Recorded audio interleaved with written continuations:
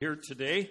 We are thankful for your presence here today, and thank you, Barb, for sharing that letter with us, a powerful testimony from an inmate, a dad, who we ministered to vicariously through his family. And so when we have Angel Tree Ministry, it is nice before Christmas to participate in that. I've done that before, and it is powerful to visit with families whose family member is in prison. And so what a great testimony of what God is doing, even within the walls of a prison.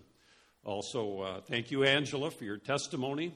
Just recognize that each one of us has a story. If you're a believer in the Lord Jesus Christ, you have a story that is an encouragement to others and a life that can be shared with many others around. So thank you, Angela, for that.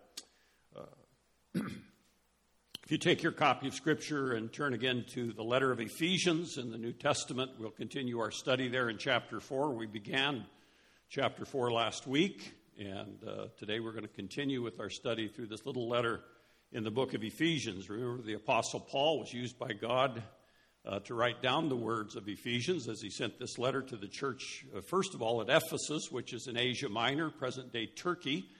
The Apostle Paul was writing from Rome about 61, 62 A.D. He was in prison under house arrest, awaiting a trial before Caesar. And the Apostle Paul had been in prison some 4 years by the time that he had read this, a couple of years in Capernaum and now a couple of years in Rome as he writes this. So he is not writing from a resort spa.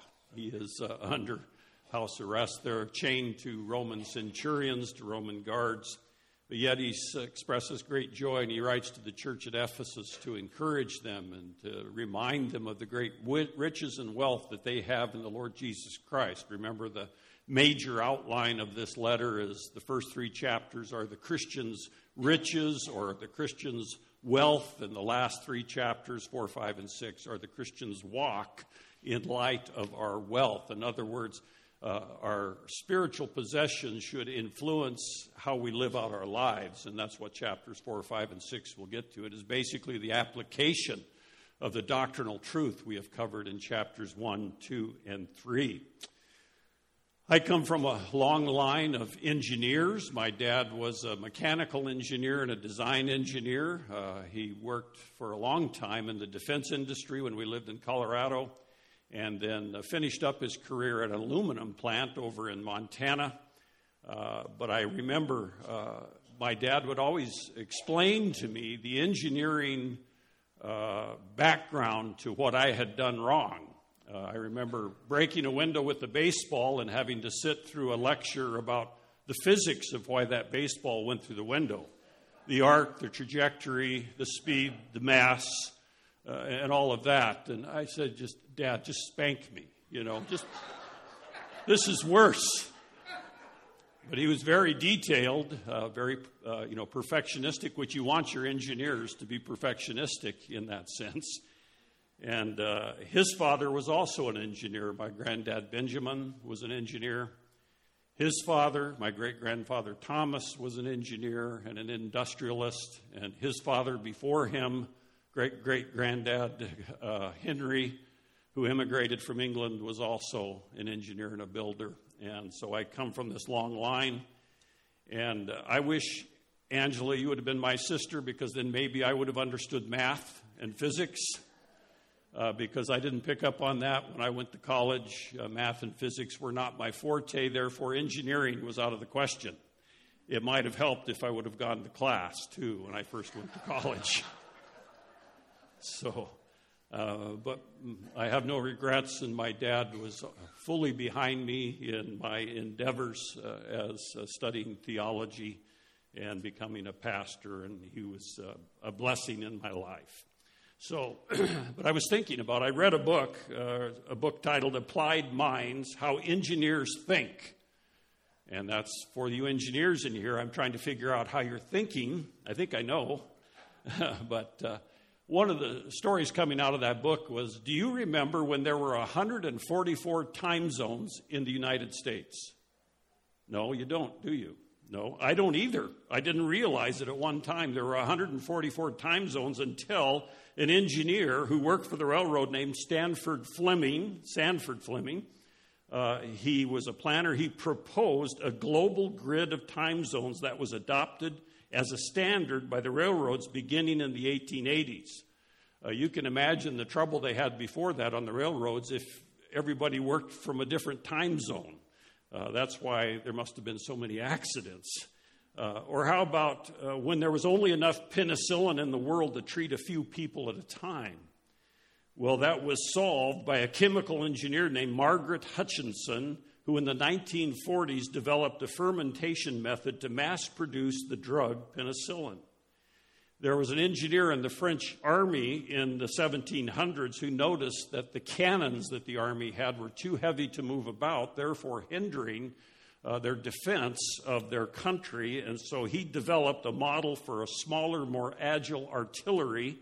And eventually France could boast that it had the most effective artillery in Europe at that time. And in this book, Applied Minds, How Engineers Think, it argues that much of our lives depend upon the often hidden, unappreciated work of engineers. And so it's kind of like, Hug an Engineer Day, I think, is what it is. There's engineering in all sorts of avenues of life: microprocessors, computer code, pharmaceuticals, rockets, electrical systems, and on the big systems and the small systems that we just take for granted in our lives, especially air traffic control. I always appreciate that one. And so unfortunately, in today's world, the innovators and the creatives get most of the praise for their efforts. For instance, Alexander Fleming, the man who discovered penicillin, he received a statesman's funeral at St. Paul's Cathedral in London. He was hailed as a national hero. But yet, Margaret Hutchinson, the chemical engineer who made the drug available to millions and millions of people, died fairly anonymously on a winter's day in Massachusetts. But both of their roles were essential. And that's a picture of the church. Everybody's role, everybody's part, everybody's piece of what this is called the church, the bride of Christ, is essential. And we, especially as Westerners, as Americans, can really get derailed because we have our Christian celebrities, and we start holding up different avenues of ministry as, this is the way to do it. This is the way to be the church. This is all what it's all about. And yet, it's really all about Jesus and about what he is doing in his design for the church. And so we move into Ephesians chapter 4, verses 7 through 11 today, what we're going to do. And we're moving again from our position in Christ to practice of our faith. We're moving from doctrine to the decisions we make in day-to-day life. And the Apostle Paul is setting up, he's talked about our oneness in Christ. And remember early on, if you've been with us, he's talked about that Jewish believers and Gentile believers have miraculously become one. In other words, there's a new society, a new race, and it's called the church, which was started in Acts chapter 2.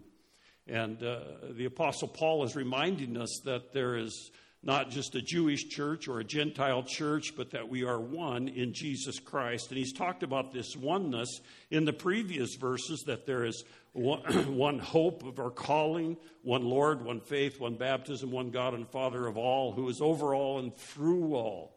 And then he goes on to talk about this diversity that we have. And remember, he tells us in verse 3 of chapter 4 that we are called to unity, that the unity is present in the power of the Holy Spirit, that our responsibility, our walk, our decision is to maintain the unity, to be diligent to maintain the unity of the Holy Spirit that he gives us. And as I explained last week, every believer in the Lord Jesus Christ is indwelt by the Holy Spirit of God. The third member of the Trinity, this Trinitarian formula, God the Father, God the Son, God the Holy Spirit, who indwells his people. He is our comforter, he is our teacher, he is our guide. And God cannot be divided. So when there is difficulty in relationships or in churches, you can usually pinpoint it to one or two things. And one of them is that one of the people is in sin. They have broken the fellowship with other believers, or both parties are in sin and responsible. Because God cannot be divided. We are to be diligent. And that word there in chapter 4 of Ephesians is hard work. It's like laborious work where you perspire And sometimes that's what's required to maintain the unity of the Holy Spirit. And so in verses 7 through 8, he's moving from this unity, this oneness that we have, into the fact that we are a diverse bunch. And he is providing for that, building his church on this diversity. And he is the designer of the diversity. He is the grace-giving Christ. Look at verse 7 with me, where Jesus Christ gives us gifts. In verse 7 it says, but to each one of us, notice that he uses the term us. Paul was Jewish, and he's talking about the Jewish-Gentile union. Each one of us, grace was given according to the measure of Christ's gift. He is the grace giver. We need to understand this word grace. It's more than just what you say before you eat a meal. Grace is an infinite term. God uses it. He expresses it. And it basically means unmerited favor. Nobody deserves grace. Unmerited favor is a concise definition and probably one that serves the concept well. And there's many other definitions, but simply stated, grace is unmerited favor. We receive grace because we don't deserve it, because God gives his grace. A couple other definitions. One writer said it is undeserved on the part of the recipient. It is unearned and unearnable. Another definition is grace is everything for nothing to those who don't deserve anything. And then one of my favorites, R.G. Lee, who was an old Southern Baptist pastor, said, the unlimited and unmerited favor given to the utterly undeserving. I like that. Grace is the unlimited and unmerited favor given to the utterly undeserving. So first of all, grace is unmerited favor. Secondly, grace is not cheap. There are those who accuse us of peddling cheap grace. It began with Dietrich Bonhoeffer, a German Lutheran pastor and theologian who was actually executed by the Nazis towards the end of World War II for his part in the plot to kill Hitler. But Dietrich Bonhoeffer wrote that grace, those who believe that salvation is by grace through faith, was cheap grace. And yet there's no such thing, because grace is expensive. It is free to the recipient, but costly to the donor. The only way one may say that grace is not very costly is if that particular benefit costs the donor very little. But to use the word cheap in the same breath with the grace of God and salvation seems blasphemous. It cost our Lord Jesus Christ his life. Some may insult grace, reject grace, trample on it, or disgrace it, but that does not lower its infinite value. So if you hear people commenting that we believe in cheap grace, correct them, please, because that's not what we believe in. Third, it's not easy to believe someone who offers you grace. You know, from day one, each one of us, and we're born in the world, we are reared in a merit system, aren't we? It's where our acceptance is based on our performance. Do this and you will be rewarded. Fail to do this and you will be punished. All of our systems are developed and built on the merit system. You try out for the football team. You try out for the cheerleading squad. You apply for scholarships to college, whatever. It's on the merit system. You have to perform. This kind of merit system permeates all of life, and actually, maybe to your shock, most religions are based on the merit system. It's not easy to believe that someone who says he or she will do something good for us that we do not deserve. That's why it's called free grace. And when we talk about salvation, when we talk about spiritual things, we are in danger of saying that our works are going to gain us any credence before God in salvation. When we lived in Dallas, one thing we noticed is down there, they have termites, and you had to have termite inspections. And you couldn't even tell there were termites in the house until they pulled the wallboard off, and you could see how it was destroying the framework of the home. And it was a very big concern down there. And the termites of human works is a detrimental, and it destroys the structure of grace. They start small, but if unchecked, they can bring down the entire structure.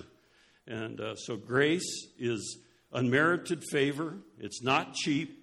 And it's not easy to believe somebody who offers you salvation that is free. And fourth, grace that is received changes one's life and behavior. The gospel is the good news of the grace of God in the Lord Jesus Christ for forgiveness and everlasting life. And it is the gospel that we teach here and believe in. Salvation by grace through faith. And so the designer of diversity is the Lord Jesus Christ. Notice in verse 7 again that each one of us, that grace was given, how? According to the measure of Christ's gift. How do we measure Christ's gift? Well, it's difficult because it's an infinite gift. His death, burial, and resurrection, his sacrifice for us on the cross of Calvary, paying for our sin. How infinite is that? How big is that? It keeps going on and on and on. His great power, his great love, it's hard to measure. And so therefore, this gift of grace is almost immeasurable in that sense. It is infinite in that sense. And so he goes on in verse 8, therefore, it says, when he ascended on high, he led captive a host of captives, and he gave gifts to men. This is a summary of Psalm 68. Is what it is. If you go to Psalms, in some of your notes, and if you have a study Bible, we'll say it's a quote of Psalm 68:18. That's not totally accurate, because if you go back to Psalm 68:18, the wording will be different there. It will talk about receiving gifts rather than giving gifts. And so there's a couple other minor changes too, but this Apostle Paul is summarizing Psalm 68. And this gift, this truth that's enforced, is the fact that God is going to rescue his people. In Psalm 68, it's a plea and a promise that God's going to rescue his people and vindicate them. And God's people were under attack. They were under oppression. And so he went in triumph. God went in triumph before his people after the Exodus. And it tells us in verse 8 of that psalm, if we were to go there, that Mount Sinai trembled, the kings were scattered. Then God wanted his abode, his place of dwelling, to be on Mount Sinai, the holy place. And he ascended to the high mount, leading captives in his train. And that's a picture of victors, of victorious kings or generals leading forth what they have captured in this victory parade. It's vivid imagery. And it's this triumphant march of God up to Zion. And so Paul applies this picture to Christ's ascension, that Christ has had victory. It's not arbitrary what Paul has done. He's done an analogy between them, and he saw that in the exaltation of Jesus Christ, the further fulfillment of the triumph of God in your life and in my life and every believer in the Lord Jesus Christ. And he talks about these train of captives being led forth. And here, in Paul's usage of this summary, he talks about giving gifts to men because we are the recipient of those things. He led us forth in victory, the positional truth that he's already talked about salvation. And so he is the designer of diversity. And he talks about God giving gifts to men, about this gift. And he's going to get to that and explain it here in a moment. In verses 9 and 10, we see the designer's position, the ascended, exalted Christ. He is the one.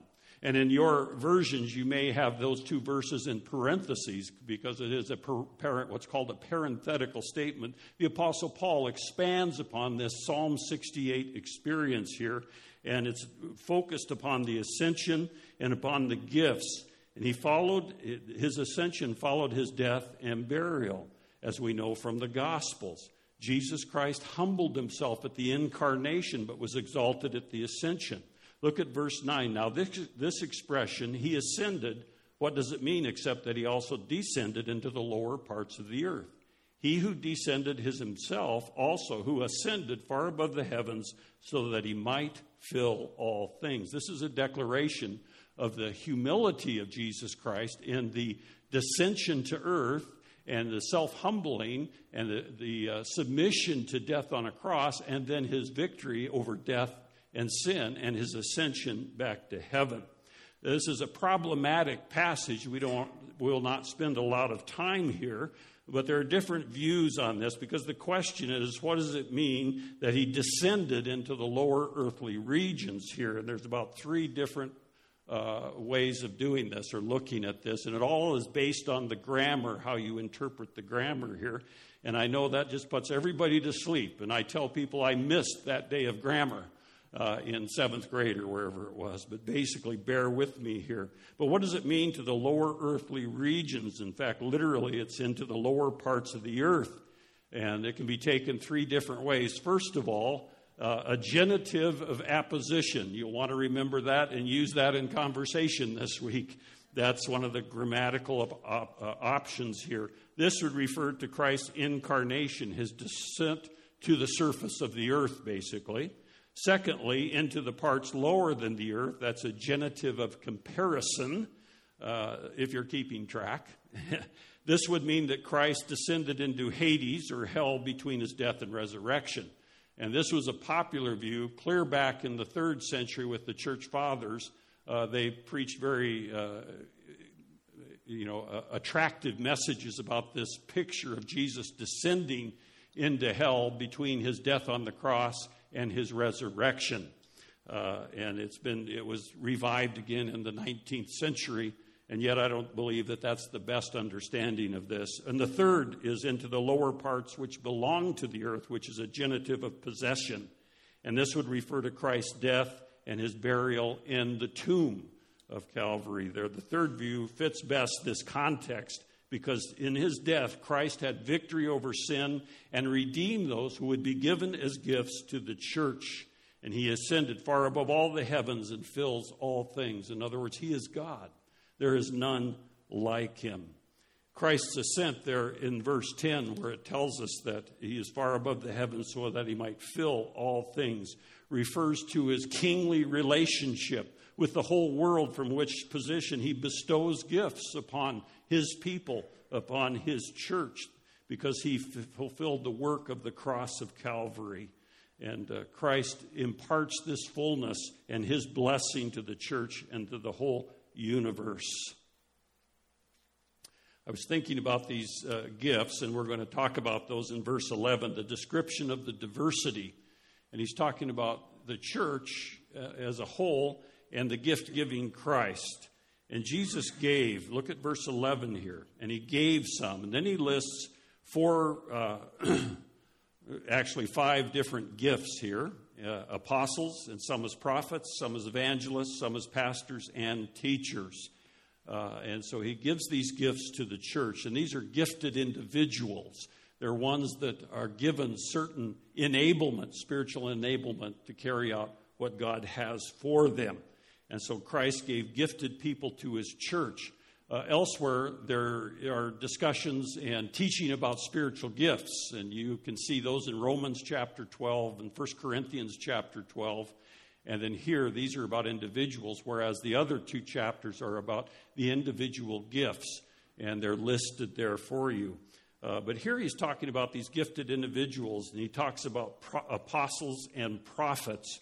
Now, apostles here is one sent as an authoritative delegate, is a lexical definition, if you will. If you looked at a Greek lexicon, that's what you would see. One sent as an authoritative delegate.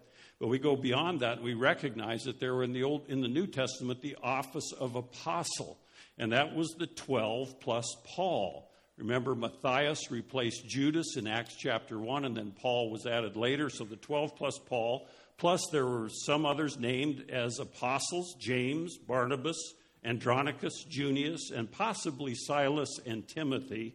And the later ones were probably the gift of apostleship, because that's one of the spiritual gifts that are listed.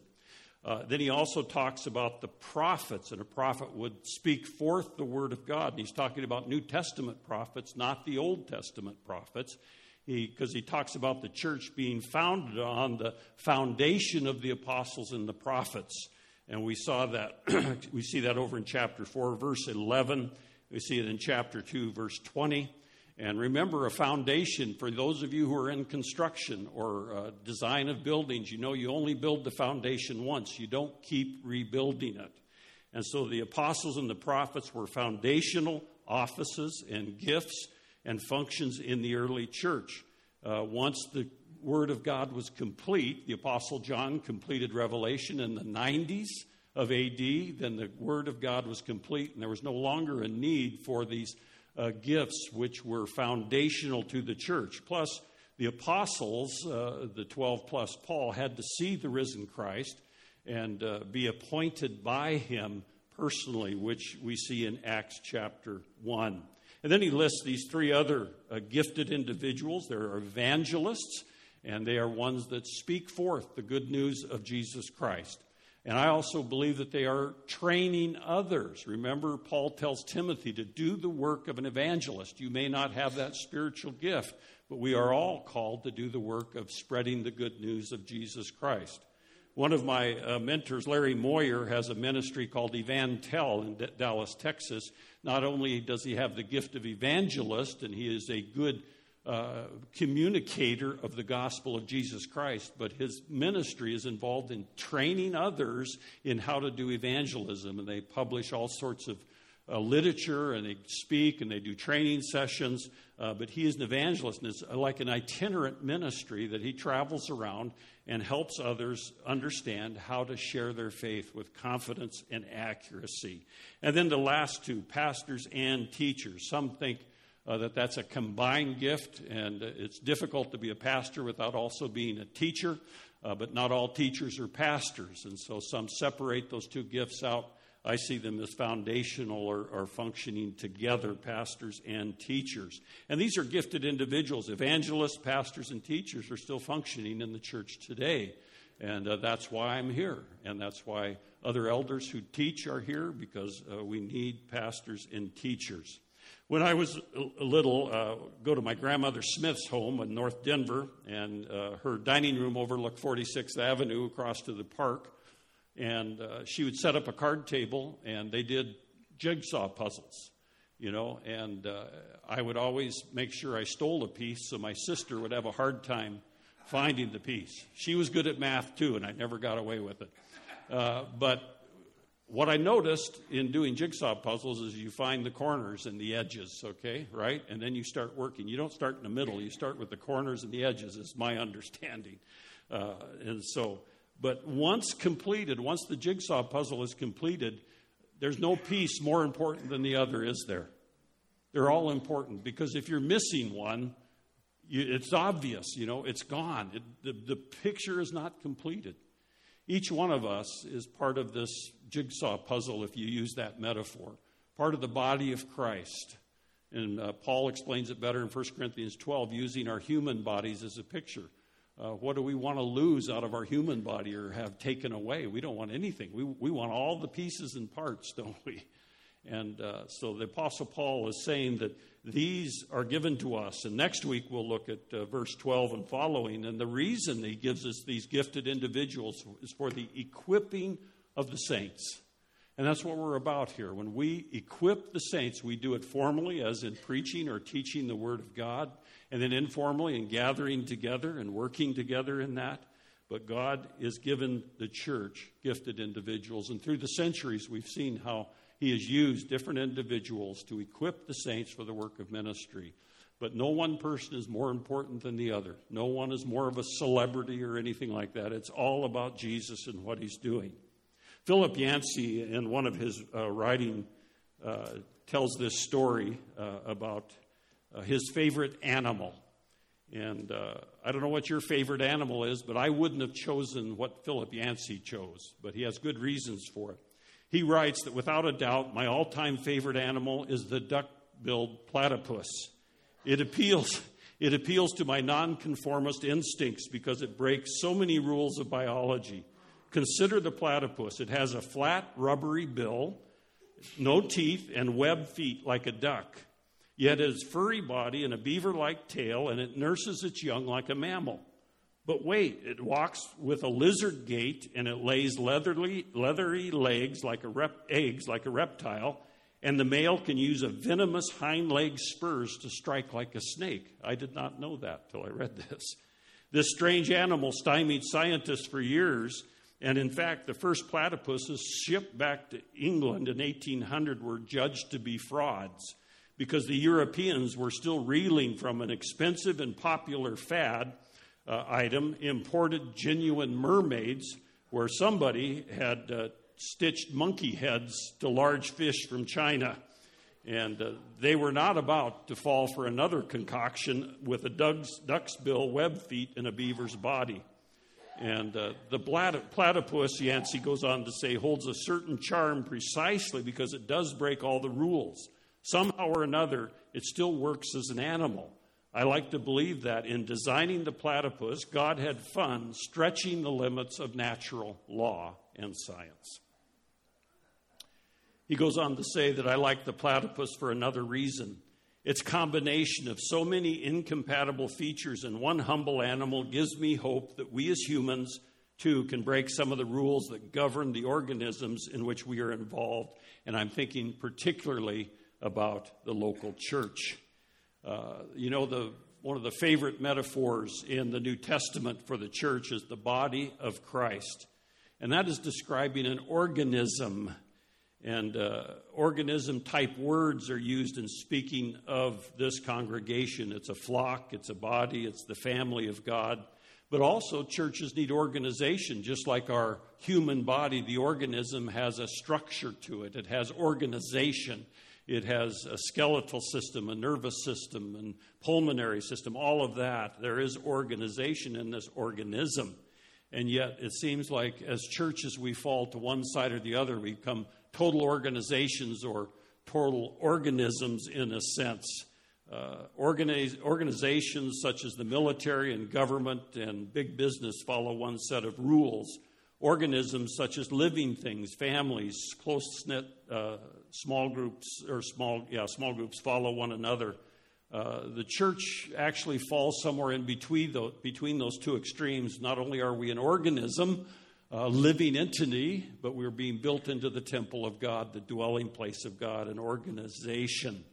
And there's this aspect where it can get frustrating. People accuse the church of poor management, sloppy personal procedures, general inefficiency. Those are organizational issues. And organism people complain about when the church feels just like another institution and loses its personal family feel. Yancey writes that I've concluded that the tension between organism and organization is unavoidable and even healthy. I would feel uncomfortable within a church that tilted too far towards either model. A healthy church combines forces normally found in polar opposites. We must strive to be efficient yet compassionate, unified yet diverse, structured and yet flexible. We must live like a platypus in a world of mammals, reptiles, and fowl. God is the designer of diversity. He has given gifts to the church, gifted individuals for the equipping of the saints, which we will see next week. Thank you, Heavenly Father, for today. Thank you for your word. Thank you, Lord Jesus, that you did